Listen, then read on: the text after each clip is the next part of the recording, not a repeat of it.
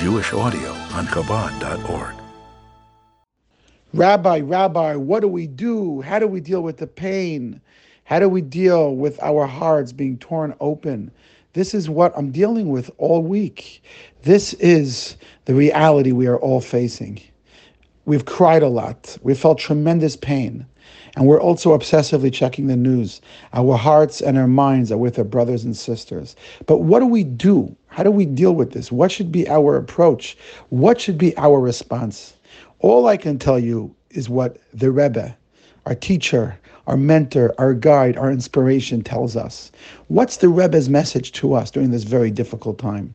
During this past week, as I was struggling so much, realizing that I can't just wallow in my emotions, rather I have to do something, I desperately needed to know what the Rebbe would have said, because the Rebbe's teachings always have a deep impact on my life. In moments of happiness, moments of despair, I look to the Rebbe's teachings for guidance, comfort, and inspiration. So the first thing that came to mind was the Yom Kippur War.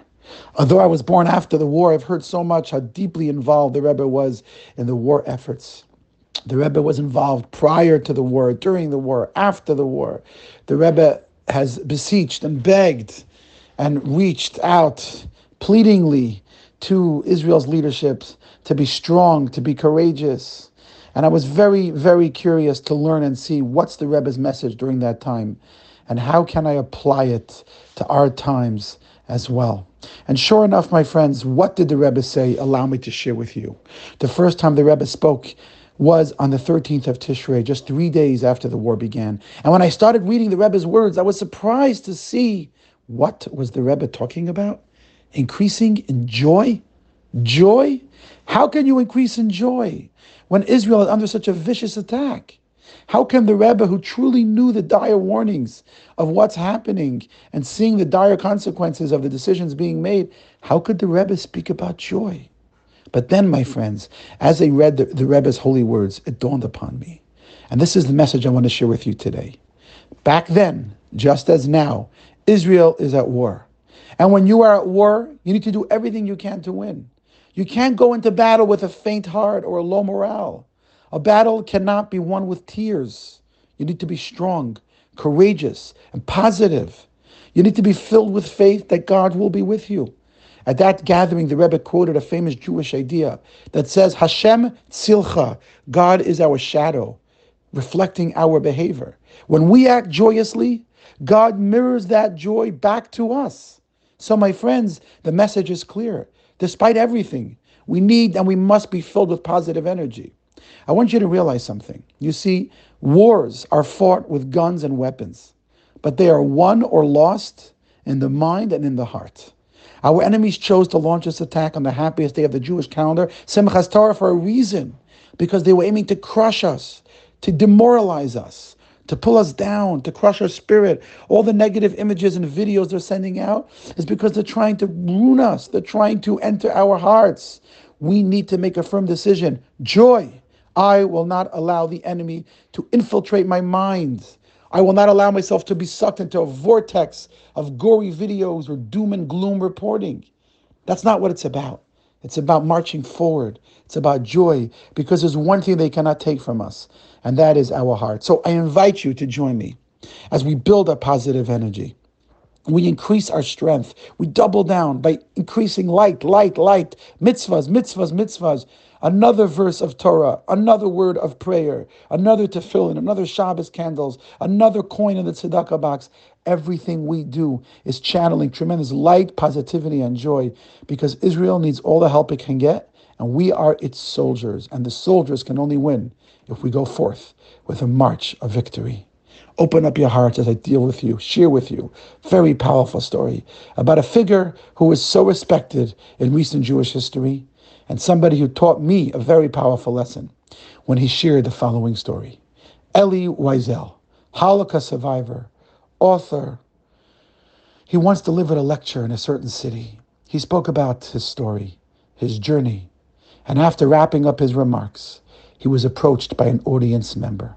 The woman came over to him, and very emotionally she said, Mr. Wiesel, I'm sure you're asked this question all the time, and I know it's a very long shot, but perhaps, maybe, Because you were in Buchenwald during the same time as my father, maybe you happened to have bumped into him or seen him or encountered him during those years in hell. As soon as the woman said her father's name, Elie Wiesel's eyes began to open wide. Tears began to pour forth. His voice became all choked up.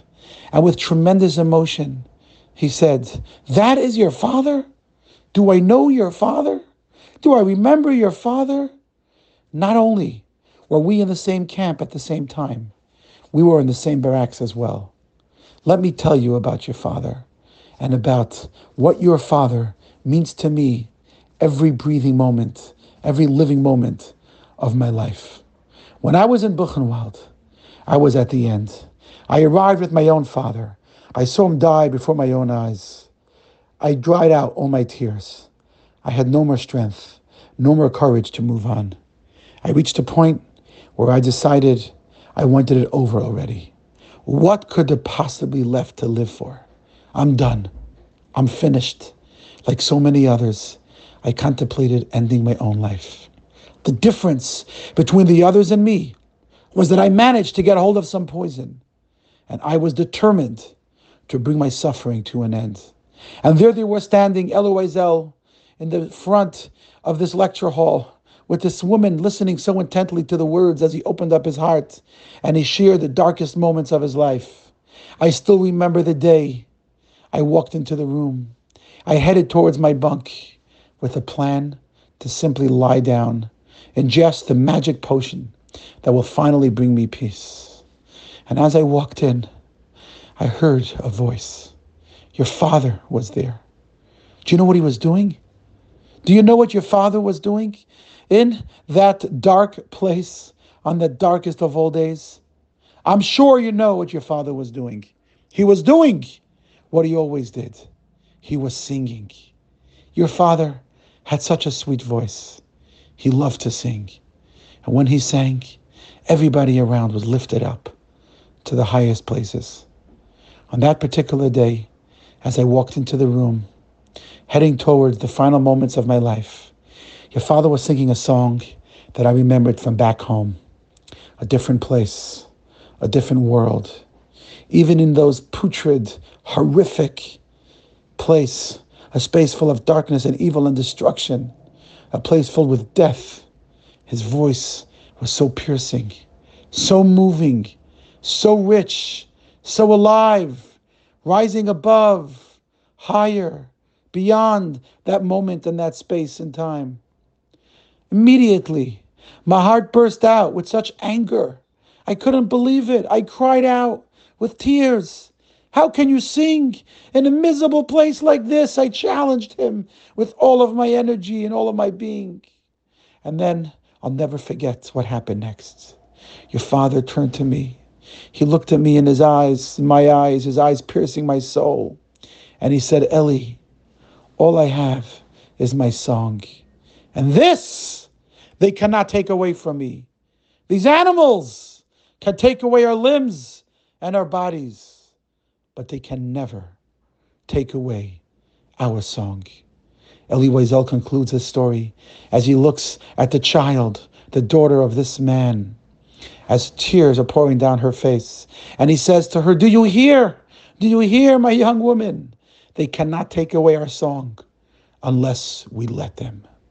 And in that moment, your father resumed his singing in his beautiful voice. His song was his resistance, his small act of defiance and strength. And in those moments, I joined in with him and I began to sing that song. And I made that song my song of victory. And Elie Wiesel concluded his words by looking at this woman and saying to her, I am alive today because of your father's song, because of your father's resistance.